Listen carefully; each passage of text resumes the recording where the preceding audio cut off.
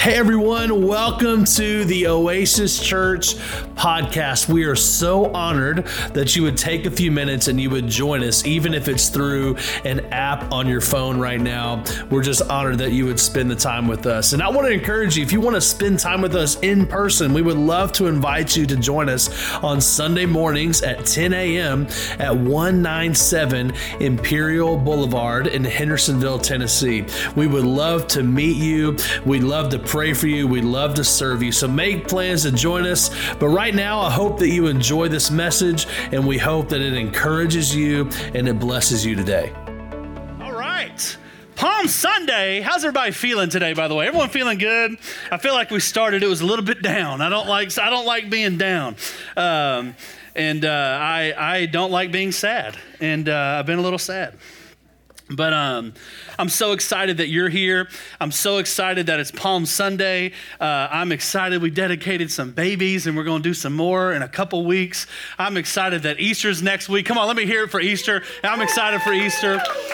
And I couldn't move to Easter without going through today. And so this is Palm Sunday. And y'all if you came from like a Pentecostal church or maybe a traditional like Baptist church, you may have like waved have you ever done that before in church? Like you got the palm branches, and I'm allergic to everything, so we ain't doing that here. Yeah, we can go to Hobby Lobby. That'd be good. Harrison works at Hobby Lobby. He can hook us up. We can't move to Easter without going through Holy Week.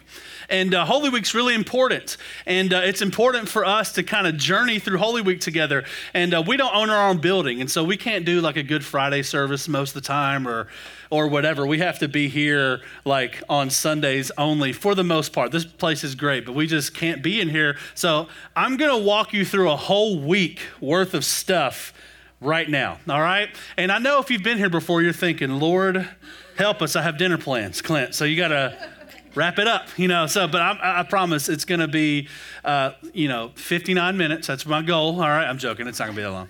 There's a lot of new people here. Don't worry. It's going to be great. Trust me. But I'm excited, and I want to walk you through that. I believe today's going to be powerful.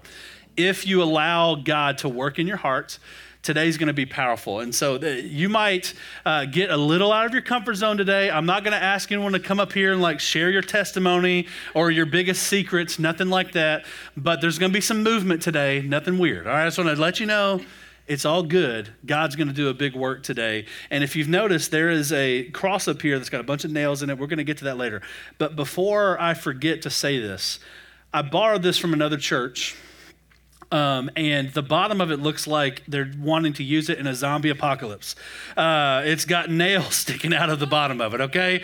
Not these nails, but like screws and stuff. When you come up here later, don't nick yourself on the screws, all right? I can't give you a tetanus shot at church today. So don't watch out down there and just be aware, and just we'll be fine. So I wanted to say that now because at that point of the service later, it won't be the time to say that. So anyway, watch out for the zombie weapon down there. That's all I'm saying. It's okay to laugh, okay? By the way, my word, maybe I'm just not funny. All right, so I want to work through Holy Week, and so we get to start at Palm Sunday, which a lot of your Bibles and maybe the churches you grew up in refer to it as the triumphal entry. Y'all say that. Say triumphal entry. Look at that. That's so good. Y'all sound so good. That's what it was. When Jesus came in, he was riding on a donkey. People were shouting, Hosanna. They were praising Jesus as he was coming through. They laid their garments on the ground and all this stuff.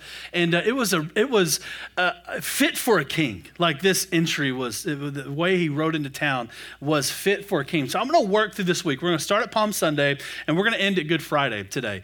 And we're going to work through what was Jesus doing? What was going on that was important during that time, and it all starts with this right here. So this story of the triumphal entry or Palm Sunday is recorded in all four Gospels. Matthew, Mark, Luke, and John. They all talk about this, and they all kind of share different details. But it's really interesting. We're going to look at the book of Matthew today in that account. So Matthew 21, if you don't have your Bibles, you can look up right here, and you can see it up there. It says this: as Jesus and the disciples approached Jerusalem, they came to the town of Bethpage on the Mount of Olives. There's a Bethpage, Tennessee. Am I right? That's where your parents live, right? Emily, is that where your parents live? So, okay, that's what I thought. Okay. Not that Bethpage. This is Bethpage is in Israel. All right, so Bethpage on the Mount of Olives. Mount of Olives is significant. We're going to, a lot of significant things in Jesus' life happened on the Mount of Olives. And so it's interesting that this happens there. It says, Jesus sent two of the disciples on ahead. And he said, go into the village over there, he said. As soon as you enter it, you will see a donkey tied there with its colt beside it. Untie them and bring them to me. And I love this part right here. If anyone asks you what you're doing, just say, the Lord needs it, all right? So I pass car lots all the time, and I would love to just go to a car and be like, don't worry, the Lord needs this car. You know what I'm saying? Like, I need this GMC. The Lord needs it, right? He just says, hey, just the Lord needs it. And then it says he'll immediately let you take them. Now, we don't have any clue why. Jesus could have set up this ahead of time. Jesus could have appeared to them in a vision. I don't know what happened, but I just think that's a really interesting thing. And so this took place to fulfill the prophecy. It was important that this had to happen because hundreds of years before this, a prophet wrote that Jesus would ride in on a donkey. Like, it's amazing, the Bible. Some people in here might have a hard time believing if the Bible's true. Stuff like this happened, hundreds of accounts of prophecies coming true through Jesus happened all throughout the Bible, and they're not generic. They're very specific prophecies. And one of them was, the king is going to ride into the city on a donkey. It wasn't just saying like, generic stuff. It was giving details, and it's important that these details take place. And it says, tell the people of Jerusalem, this is what the prophet said, look, your king is coming to you. He is humble, riding on a donkey, riding on a donkey's colt. The two disciples did as Jesus commanded. They brought the donkey and the colt to him and threw their garments over the colt, and he sat on it. Most of the crowd spread their garments on the road ahead of him, and others cut branches or palm branches from the trees and spread them on the road. Jesus was in the center of the procession, and the people all around him were shouting, praise God for the Son of David. Blessings on the one who comes in the name of the Lord. Praise God in the highest heaven. So he looks at his disciples and he says, hey, go get this donkey. He gets on this donkey. He fulfills this prophecy. And the people get really, really excited. And it's something that I want to kind of paint the picture for you today as to why the people reacted the way that they did. So they laid their garments on the ground. They waved palm branches. And that was actually what they did back then when a warrior would come back from war. That's how they would welcome him. Like, man, if you were like a Jack Reacher or somebody like that, right? Like you would come back from war and they would do this for you as a sign to show like, man, this great warrior, he's coming. We got this dude on our team. Ain't nobody can touch us. You know what I'm saying? That's what they thought. And so they were giving him the welcome of a warrior and of a political leader. And so they were looking at Jesus to save them politically. They thought that Jesus was coming into town. Jesus has been building this following. He's been building these hundreds of people are following him around now. Anytime he shows up, you can't even get in the room because it's so packed in there. The dude has been over 3 years. There's been this little army of people that have been getting bigger and bigger around him. And the Jewish people thought he's coming and he's going to legit take over the Roman Empire. Like he's going to come and like there's going to be like a war happening and he's our warrior and our warrior can do things like bring people back from the dead. He can heal things. And like they thought that he was physically going to overthrow a kingdom. And you see, they wanted Jesus to save them politically. They thought that he would come in and save them from the oppression of the Roman government. But I want to tell you something. I want to remind us of something today, that Jesus wasn't coming to save them politically. You know, I think that we assign Jesus to all these other areas in our life except for our souls. We think that, man, Jesus is going to come, and we assign politics to Jesus. And we assign these things to Jesus. And that's not what Jesus came to do. I want to remind us today that we serve a bigger kingdom. by the way. Can I get an amen from somebody? We serve a larger kingdom, and it's the kingdom of God, and that's what Jesus was writing in to do. He wasn't as concerned about their political status as he was about their souls, as their lives, and he was coming to save them. You see, we want Jesus a lot of times to put a Band-Aid on a sickness that doesn't have a cure. We think, man, if Jesus can just, I need Jesus to just, I need him to make me less angry. Right, like I just need Jesus. Well, your anger is not the root problem. That's a fruit problem of something else going on. And these people thought, man, if we could just get out from under the government, like, man, we're going to be great. But no, Jesus didn't come to solve that problem. He came to solve the soul problem. You see, Jesus is the solution to our root problems. And he was riding in humbly on a donkey to be the king of his kingdom. Not of this earthly kingdom, of his kingdom. You know what? You need a savior. People, just like I spoke about a few weeks ago, people in this community need a savior. They don't need a politician. Now, politics are great. If you're into that, more power to you. Vote the way you feel like God wants you to vote, all that stuff. But I'm telling you that people need a savior more than they need a politician. And Jesus is a savior. And he rides in as their savior. The Bible tells us that this also happened during Passover. And Passover was a huge deal and still is with the Jewish people. And it reminded the Jews, they would celebrate Passover to remind them of the time when they were slaves in Egypt and God was finally rescuing them out of Egypt after hundreds of years in slavery. And the Bible said that they were to take a Passover lamb. This was back in Egypt. They would take a Passover lamb and they sacrificed it. They would put the blood of the lamb on the doorpost at the top and on the sides. And whenever the angel would come through, he would see the blood of the lamb and he would pass over that house and they wouldn't suffer the consequences that everyone else had to suffer during that time. And so they remembered this. They celebrated Passover for hundreds, thousands of years because it was such a big deal to their community. Jesus rides in during Passover week. This place would have been packed, by the way. There was a ton of people here witnessing this. And the interesting thing is during that time, the man of the house, all right, in a Jewish household, they would actually go out and they would pick their Passover lamb that they would then eat for Passover dinner 4 days before they would eat the lamb, and they would sacrifice the lamb and then they would eat the meat from it and everything. And Jesus rode in 4 days before his death, presenting himself as the ultimate Passover lamb. Like there's something new is happening. And as the people are reading this letter that we get to read today in the Gospels, they would be reading this and going, wow, the image of that would be really powerful. And so he rides in, or before he even does that, I love that this whole thing takes place on a borrowed donkey. Now, I love this. Donkeys are weird animals. They stink. They're very stubborn. Does anyone in here own like a donkey or a mule or something at their farm? Nobody? Okay. They're weird. All right. And isn't it something weird like one of them doesn't sink in quicksand or something? Have you all ever heard that before? I'm pretty sure a donkey doesn't sink in quicksand. That has nothing to do with the message, but I think that's pretty interesting.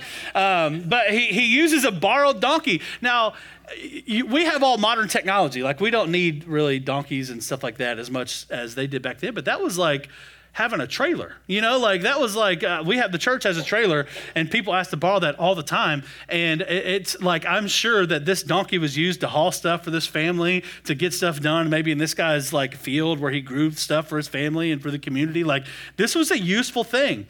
And this meant a lot to this guy. I guarantee it. It was like someone borrowing your car. Like, it's a big deal to let someone do that, right? And so I love that this story centers around a man who let Jesus, who he may have not even known, borrow something. That someone's act of generosity paved the way for a prophecy to be fulfilled. And I want to talk about just generosity for a second. This guy could have been stingy. He could have said no, but he said yes. And it was an act of generosity that helped Jesus fulfill a prophecy and to come in and to paint this picture of him being the Passover lamb. It was because this guy was willing to let something of value of his go so that somebody could bring in salvation to the world. I want to challenge you today. One of our core values is we're outrageously generous. That's as a church, we're generous people. We try to be generous as a church. We try to be generous personally. We hope that the people that come to our church, call our church home, that they're generous people as well. And man, I hope that there's nothing in your life that you hold on to so tightly that God can't use it. Because I think we oftentimes also, we don't know what God can do if we don't let it go and let him have it.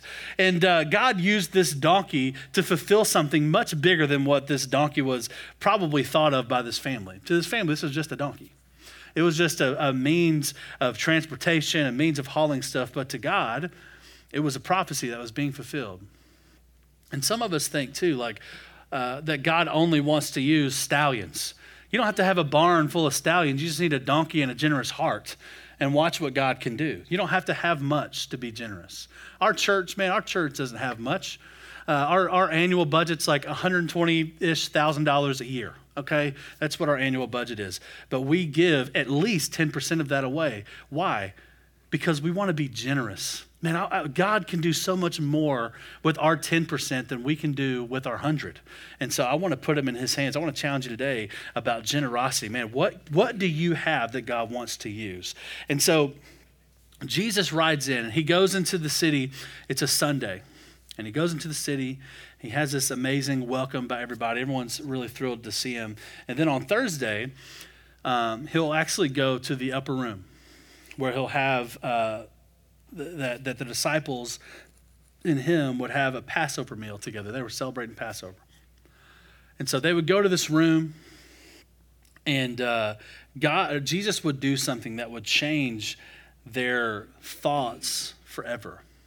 And they would go up there and they would have the Lord's Supper, the Last Supper, depending on how you were raised. It says this in 1 Corinthians. This is Paul talking about this. It says, "For I pass on to you what I received from the Lord himself.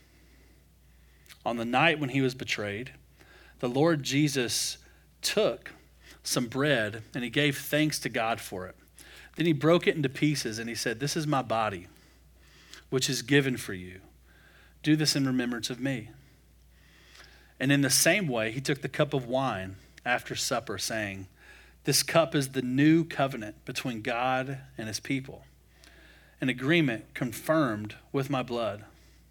Do this in remembrance of me, and often as you drink it. For every time you eat this bread and you drink this cup, you're announcing the Lord's death until he comes again.'" And you came in today, and on your seat, you should have had your communion elements. I'm going to ask you to take those out for a second. I think we have some soft music that the computer might be playing right now, by the way. And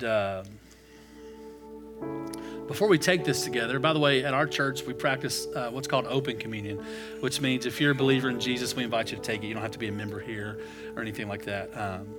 But this is reserved for people who have made the decision to make Jesus the Lord of their life. And before we take this meal, I want to remind us of a few things. In this moment, Jesus was telling us a few things, and he was reminding us of a few things. The first thing is this meal is rooted in redemption. I want y'all to hear me. Jesus is the only thing that can truly redeem you. He's the only one who can truly make you right. If you need to be forgiven today, if you need mercy today, if you need restoration today, if you feel broken today, this is rooted in redemption. That's what Jesus is about. Second thing, this meal isn't prepared just by anybody. This meal is prepared by Jesus.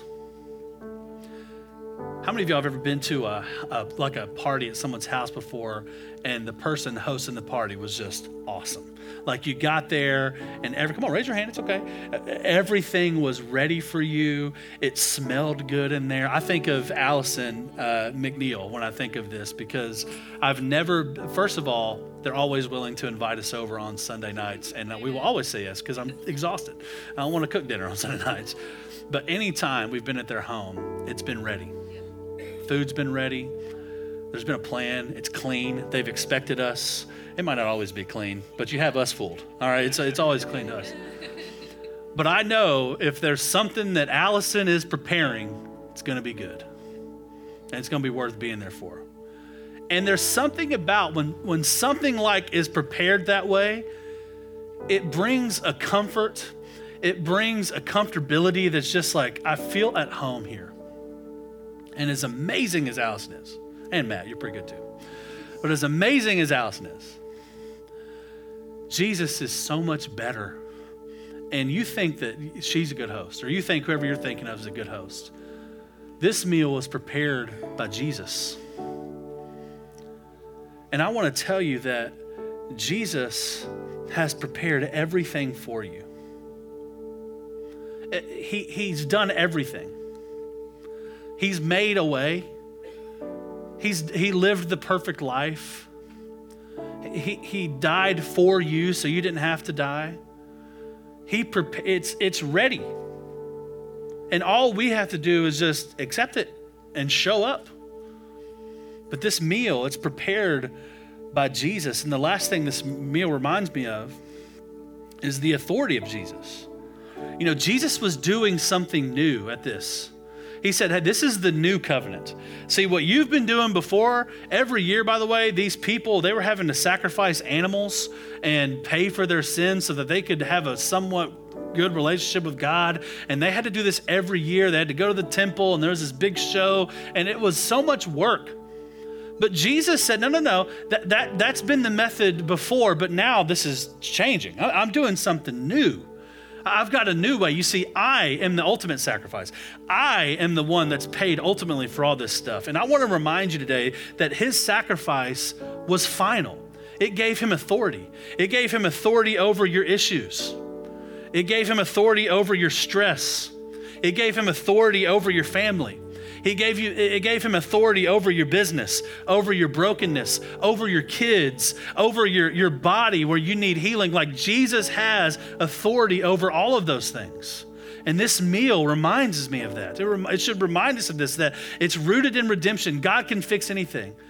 It's prepared by Jesus. Everything that you could possibly need in your life is found by what this represents. And the authority of Jesus is found in this. There's nothing too big for God to handle. It's all under his authority. So I want you today, we're going to take this here in a second. And maybe there's something that you need to receive along with your communion elements today. And maybe you need to just think about, God, thank you for preparing a way for me. Or God, I give you the authority over this thing that's stressing me out right now. God, I give you the authority over my kids. So if you would, just take the bread together. He broke it and said, this is my body that's broken for you. Each time you do this, do it in remembrance of me. Let's take the bread together.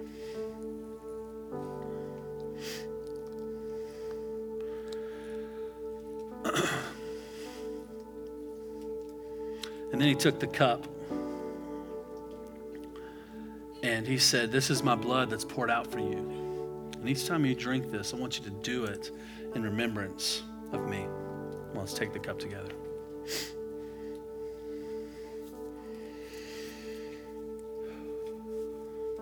So they leave the upper room. You can just put that on the ground. We'll clean up later.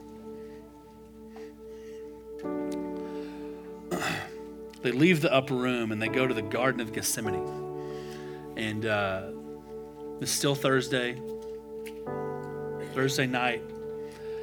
And Gethsemane is actually a combination of two words. One of the words means a place of pressing, and the other word means for oil. And so this was a garden that had an olive press in it.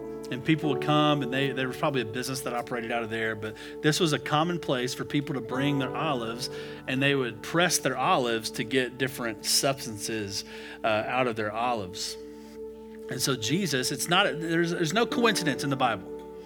So Jesus moves from the upper room and he goes to the place of the pressing. He goes to the Garden of Gethsemane.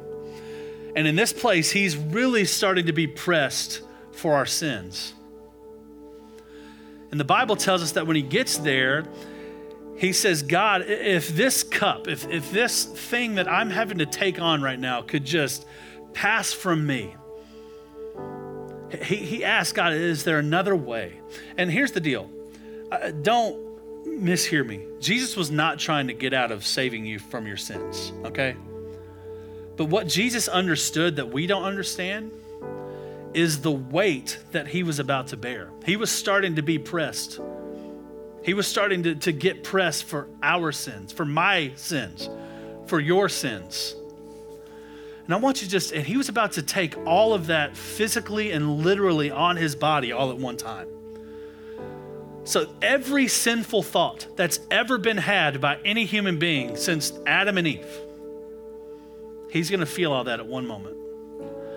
Every mistake, thing that you regret in your life, that you know you shouldn't have done, he's about to take that on. Every evil thing that's ever happened in the world, including what happened in our city 6 days ago.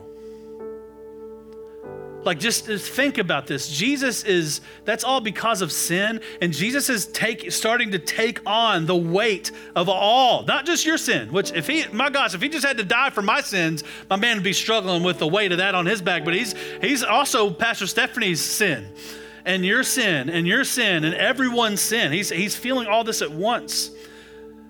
And he would take all of that on, and the Bible says that he would literally become sin. It would all come on. He would become sin.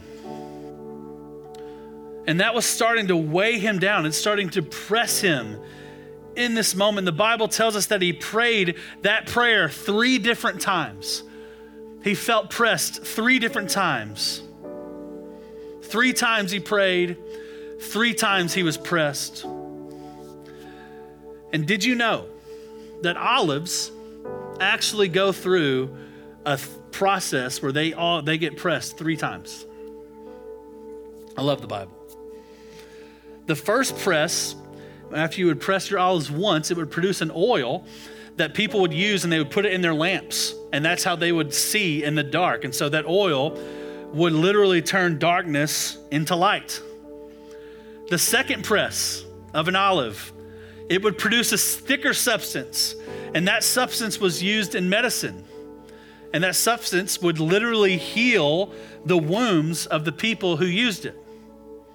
And the third press, it was a little chunkier. It was used in soaps. And that press was used for cleaning things that were dirty. I don't think I need to tell you the parallel of what Jesus was going through and what he would ultimately do for your life. But in that moment, he was being pressed so that he could light up the dark, he could heal our wounds, and he could cleanse us from our sins. That's what was happening in the garden. And all of a sudden, he's in the garden, and one of his own followers comes up with an angry mob of people. And I can imagine it's nighttime, there's torches, and they probably got weapons, and they're ready to roll because they think Jesus is about to overtake the government, right? And so they come in, and Judas kisses Jesus on the cheek, and he betrays Jesus. Jesus gets arrested. He gets put on the phoniest trial of all time. It wasn't even real. It was all just to make him look bad. They lied about him, and they did all this stuff, and he eventually is sentenced to execution by crucifixion. And they make him, they whip him, they beat him, they pull his beard out. They make a crown out of thorns, and they put it on his head, and they're making fun of him. They're spitting on him. And these people, by the way, were experts at this. The people that were doing this execution, they were experts at this. They knew how to really make people suffer. And the same people that just a few days before were celebrating him were yelling, "Crucify him." They turned on him.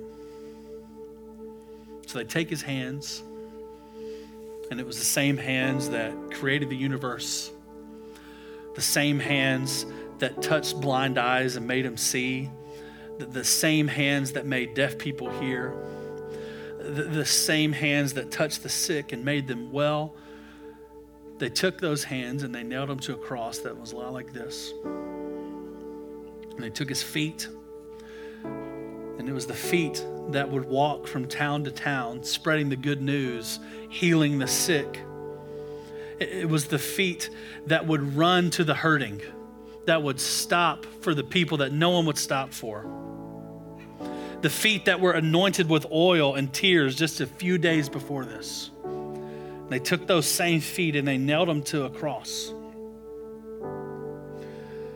And they did this because, one, it would make them suffer more, but also it was a way that they couldn't escape their punishment. They literally nailed them to something. It would keep them there until they eventually just died. They would eventually suffocate. But I want to tell you something. The joke was on them, because it wasn't nails that kept Jesus on the cross. I want y'all to hear me on this. The Bible says that there were 10,000 angels ready and waiting for Jesus to say the word, and they would have saved him just like that. It wasn't nails that kept him there. It was his love for you that kept him there. It was he wanted you to be made whole. He wanted you to have an abundant life here and an eternal life with him in heaven one day. That's what kept him there. And so the Bible talks to us about how for God so loved the world that he gave his son. I don't know who needs to hear this today, and maybe you've just forgotten it. You've had a tough time. Maybe you've been struggling. Jesus loves you, and he loved you enough to endure all of this for you. Because here's the fact. Here's bad news. If you don't accept what Jesus has done for you, you have to pay the price yourself. And I would hate for you to pay a price of something that's already been paid for. And Jesus did this, and he wants a relationship with you. He wants to intervene in your life. He wants to make your marriage better. He wants to make you a better man. He wants to make you a better woman. He wants your kids to know. He wants the best for you. And all it takes is just receiving what he's done. And so, what do we do with all this? All right, we've gotten to Calvary. It's Friday now in the story. So what do we do? And the fact is this, is that when you have this knowledge, it demands a response from you. You can't just sit here and not do anything. It demands a response from you. And so I want to ask you, what are you going to do? So there's a few different responses that we can have, and then we'll wrap it up here. The first response is gratitude. Some of you, man, you might have an amazing relationship with Jesus, and man, you're doing your best to live a godly life. And maybe your response today is just, God, thank you. And I don't know when the last time it was that you just really thanked God for what he's done, but maybe that's your response today. Maybe for you, it's confession. That sounds super churchy, kind of old school. Maybe if you grew up Catholic, you might be used to hearing that word, but confession's a really healthy thing for us to do. And I know that there are things that people are walking in here with that you're carrying the weight of when Jesus wants to take that from you. There's struggles in here that we're having with certain, it might be a sin, it might be a way of thinking, it might be you're very anxious and you're stressed, or maybe you're going through a season of depression and you're just like, God, I don't know if I can take this anymore. And that's something, not all confession is just, here's the bad things I've done, but it's just admitting, like, God, I'm struggling with this right now. And maybe that's the response you have to have today, because when Jesus died on this cross, he took that away. And we're carrying around weights that we shouldn't be carrying around. So maybe it's gratitude, maybe it's confession, or maybe it's this last thing, and it's surrender. And some of you, this is why you're here today. You may have thought that you came to see a cute little baby get dedicated, which if you're here for that, I'm very glad you're here. And they are cute. They've all got past their alien phase, right? Where they look like little aliens. They look beautiful now. They always look beautiful, but you know.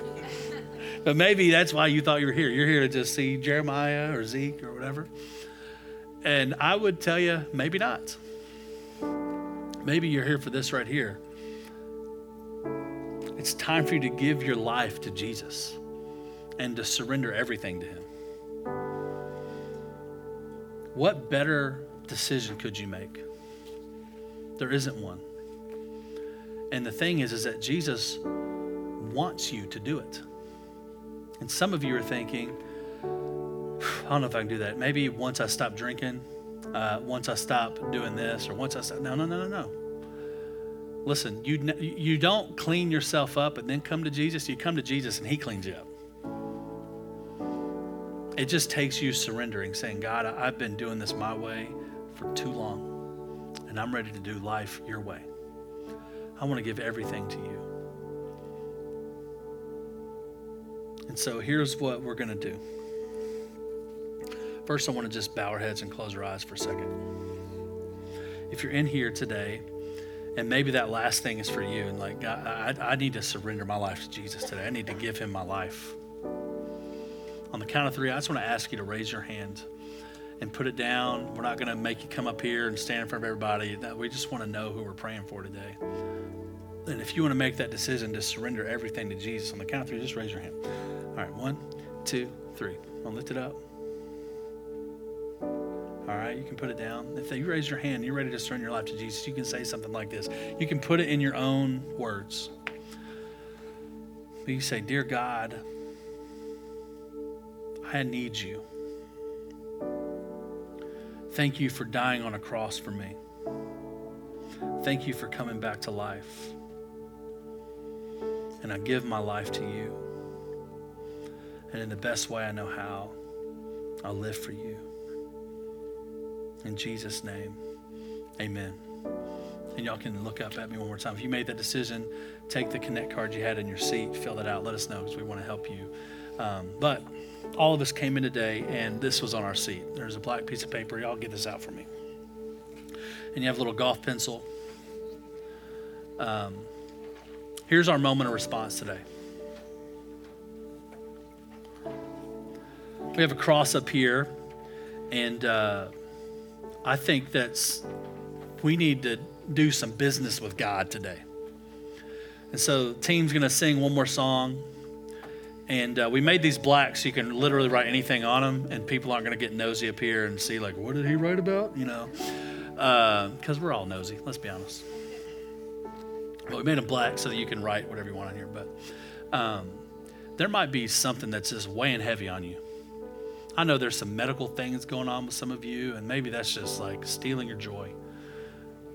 Man, there might be some mental things going on. There might be some relational things. There might be a sin that you're dealing with. Your marriage might be in trouble. You might need God to come through. Whatever the thing is that you need to take to Jesus today, I want you to write it on this card. And then as we start singing, you can stay in your seats. You can think about it, write it down. And when you're ready, I want y'all to come up here. And after you write it down, there's a bunch of nails up here. You can literally just come and stick it on there. And I want us to do that. I want some movement and some action, because there's something that's going to happen to you when you leave it here. So some of you got some big stuff that you need to leave here today. And the good news is that Jesus wants to take it from you. We just have to make the effort to give it to him. And so this is just going to be a sign like, God, I'm writing this down and I'm going to leave it here. And when I leave this room today, I'm leaving that in this room. I'm going to do better I'm not going to struggle with this as much. I'm going to be nicer to my kids. If that's something that I'm going to be more patient.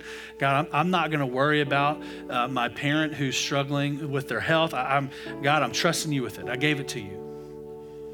So whatever it is that you need to do today to respond, I want you to take some time, write it down on that card, and whenever you need to, come up here, leave it at the cross, and then our team's going to be singing, and after that, I'll come up and dismiss us. But God, you're in this place.